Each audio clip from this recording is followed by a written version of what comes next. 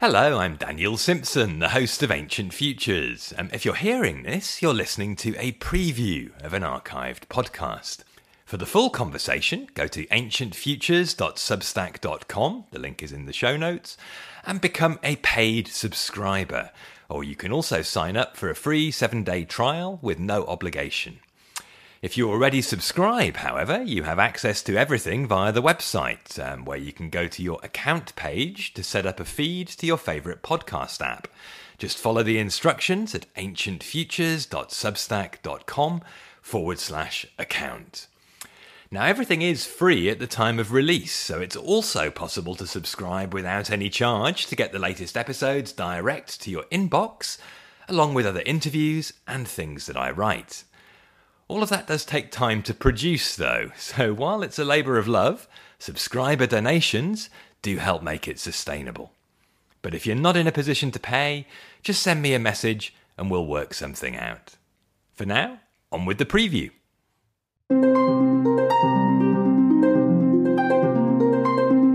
Hello and welcome to Ancient Futures, in which we ask if paying attention to the present is actually mindfulness. To discuss that, I'm joined by Jude Boccio, who's the author of Mindfulness Yoga and who's been practicing for almost 50 years. Jude was a long-time student of Thich Nhat Hanh, and we explore why he left to find another Zen teacher. But mainly we talk about yoga through the prism of mindfulness, reflecting on what might be important when reframing ideas for the 21st century, which is one of the focuses of this podcast. Along the way, we also touch on another one, the value of critical thinking, and also whether seeking liberation is a helpful objective. Now, you can find out more about the podcast and donate to sustain it, all donations gratefully received, at ancientfutures.substack.com. Or you can help others discover it by leaving a rating on Apple or Spotify or subscribing to us via YouTube. For now, though, let's get started with Jude Boccio. I hope you enjoy our conversation.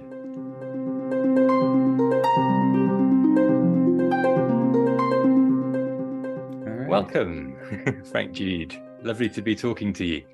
My pleasure. It's really great after being exposed to you through Scott Johnson's podcast, I think Jay Brown's, and then Facebook. It's like, okay, so it's a real person here.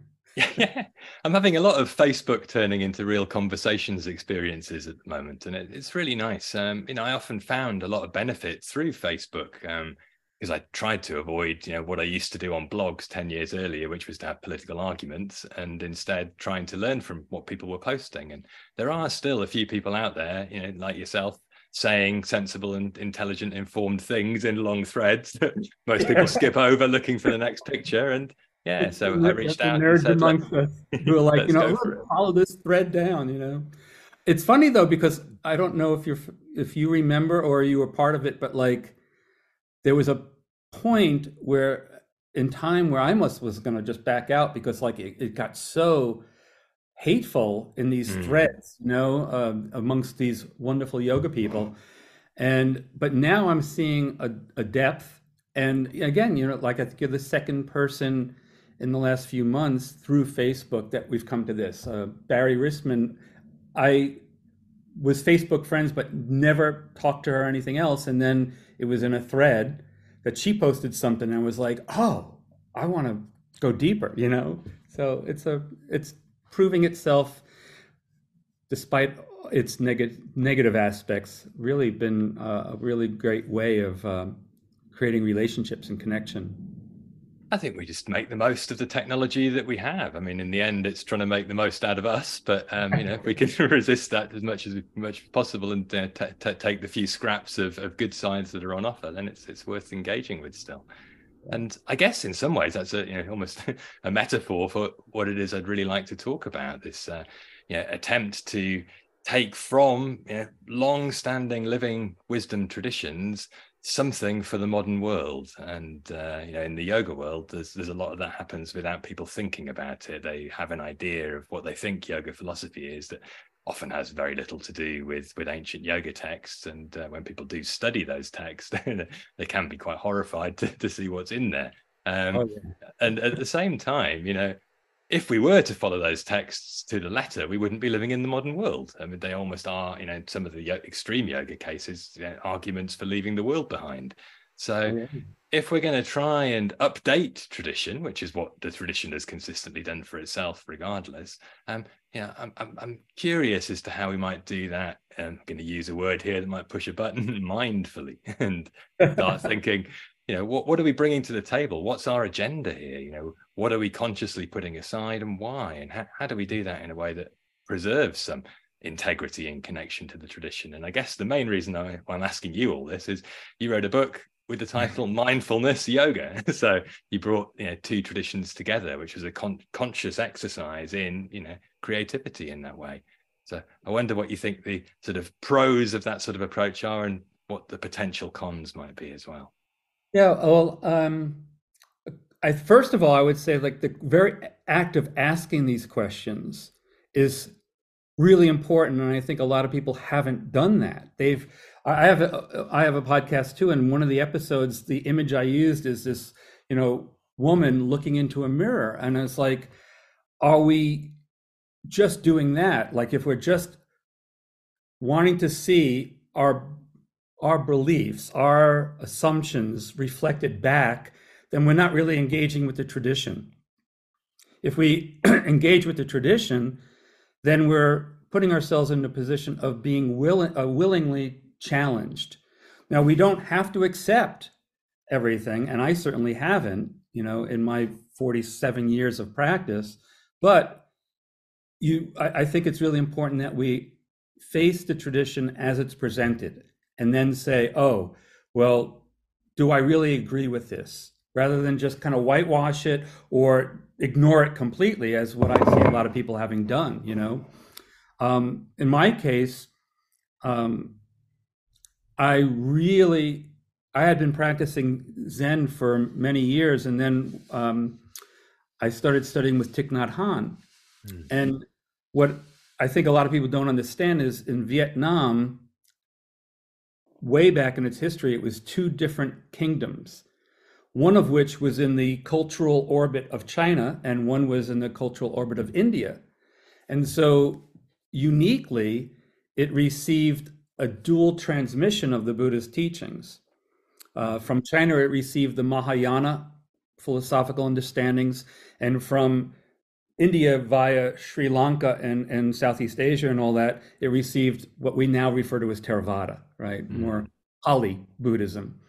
And so, although Thich Nhat Hanh was a Zen teacher, he taught a retreat on the Satipatthana, which is a Pali practice and sutta you would never hear if you just only went to Japanese or Korean Zen centers.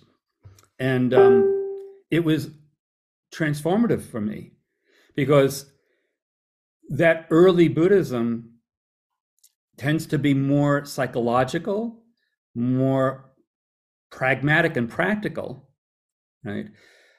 But also more world denying, more ascetic, right? So I like the pragmatic, practical thing, the practice, right? But I'm not a world denier. I want to actually value this world. I want to bring value to it. I'm a naturalist philosophically, right? And interestingly, only in the last 10 years or so, a religious naturalist movement has really taken root. And so I'm part of that, but I kind of was already doing it, kind of on my own. And so I brought the practical, pragmatic, more psychologically oriented type of practice to what I refer to as a Mahayana heart.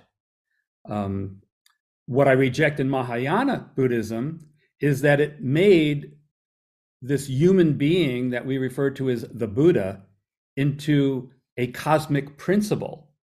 And I reject that for a lot of reasons, one of which is, like, if you make him that, then how do I relate to that? I'm not a universal cosmic principle. But if you keep him a man, a human who had this transformative experience and insight, well, maybe then I can do that too, right? So, like, I really reject the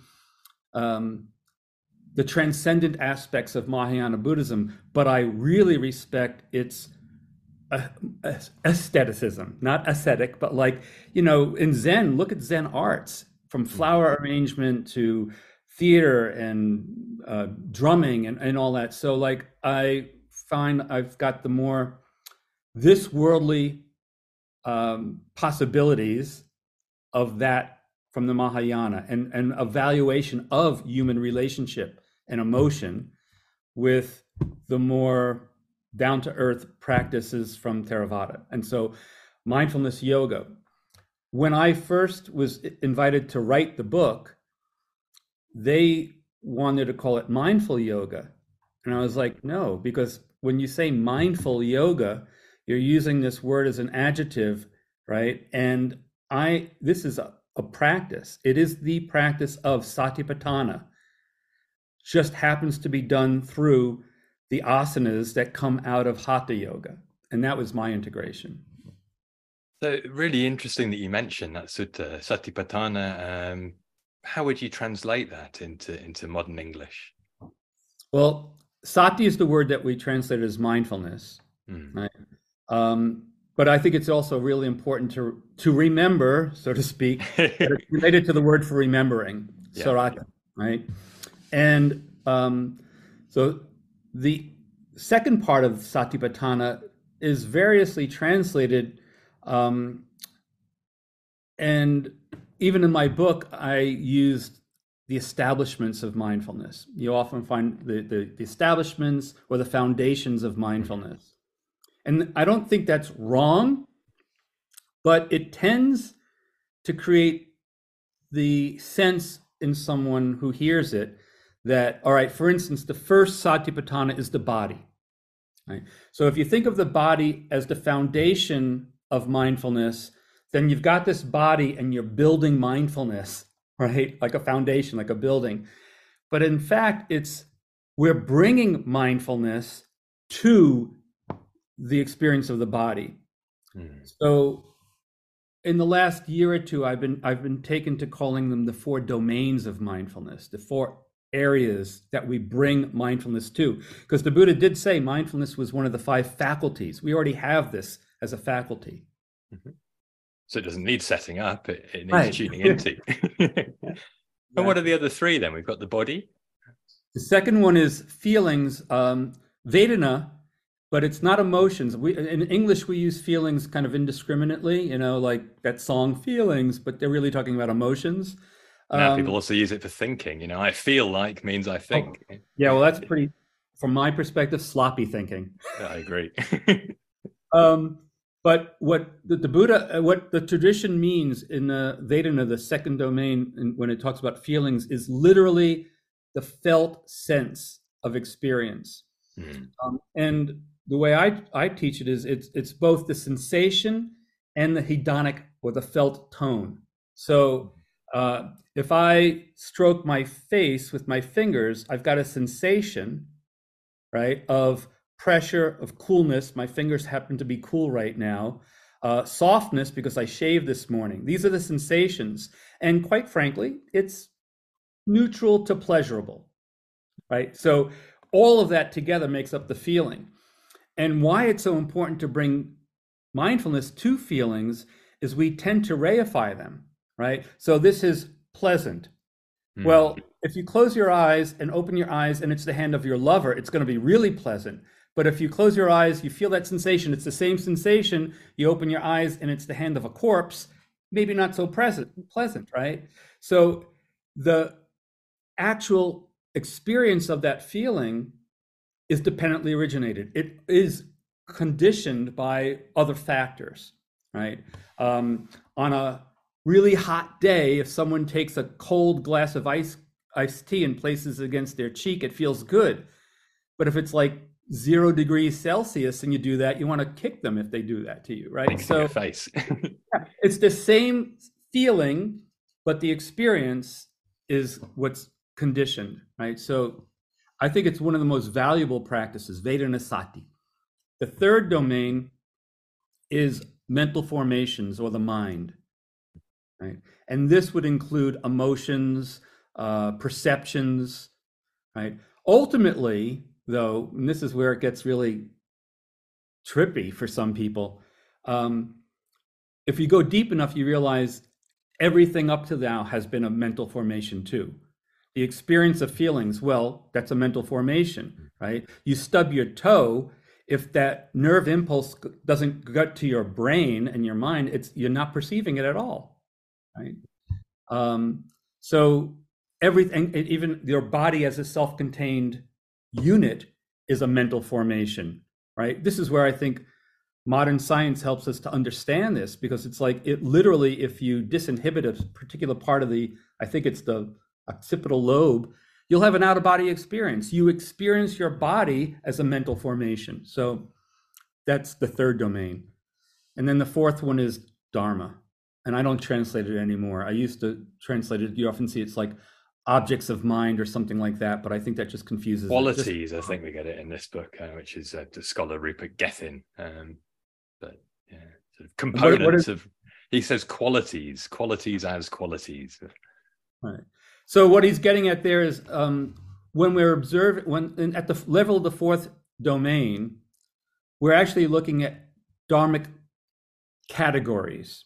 Mm-hmm. In Analayo's really brilliant book on the Satipatthana, in one paragraph, he uses the word Dhamma, the Pali form, 4 times to show 4 different ways, right? And he said, so when you're observing the categories, the dhammas, right, taught by the Buddha's Dhamma, the teaching of the Buddha, we see the Dhamma, the reality, and so he's like using all the same word for all of that. Mm-hmm. What I get in terms of practice, the way I present it is that in a way, when we're observing the first domain, we are bringing mindfulness to the body. And then that involves the breath. It involves the whole physical body, its various postures, however the body is deposed, as the translation has. Well, if I could just jump in there for a moment, that is the only early text that speaks about these kind of things. So if a modern yoga practitioner goes looking in anything, pretty much before the 20th century, they do not find a description of paying attention to the body's physical position in space. Whereas Satipatthana Sutta, reporting on what was said 2,500 years ago, goes exactly through that process, even, to the point of mindfully brushing your teeth could be, a logical extrapolation from what it's saying. Yes, actually, that's one of the first micro practices. I refer to them as micro practices that I encourage my students to do, brushing your teeth. It's interesting because in some ways, the very things that other yogis at the time would have seen as obstacles for liberation, the vrittis, like the mental activity, would be an obstacle for Patanjali. The Buddha says, let's pay attention to them. Like, what is the true nature of these thoughts? Where do they come from? And then how do they relate to what I'm feeling in my body, what I'm perceiving through my senses? So it's like when we're observing the body, yes, the postures, right? Standing, he says, standing, sitting, lying down, turning to the side, reaching up. When I read that, I was like, okay, Urdhva like this is mind-blowing. That was my genesis of mindfulness yoga for me, right? But then activities and how they all relate to each other. But the point is that in the previous domains or foundations, if you want to continue calling them, we are bringing our minds to a specific thing, body or feelings or mind. But in the fourth domain, it's really choiceless awareness. We're just sitting and basically categorizing or analyzing the experience. So if we're sitting and we're experiencing joy, we go, oh, joy, one of the 5 not technically literally this, but what you're after the fact, basically it's like, this is joy, one of the 7 factors of awakening. On the other hand, if you're sitting and all of a sudden you realize you're craving something, then first hindrance. So you're basically using your experience to see the dharmic categories of the Buddha. And he starts with the hindrances and goes all the way up to the 4 realities of the noble, or the Four Noble Truths, which I think is really interesting because in literate culture, if you open up any book on the Buddha, after the first chapter that might talk about his life a little bit, it's like the Four Noble Truths, and it's like, but that comes at the end.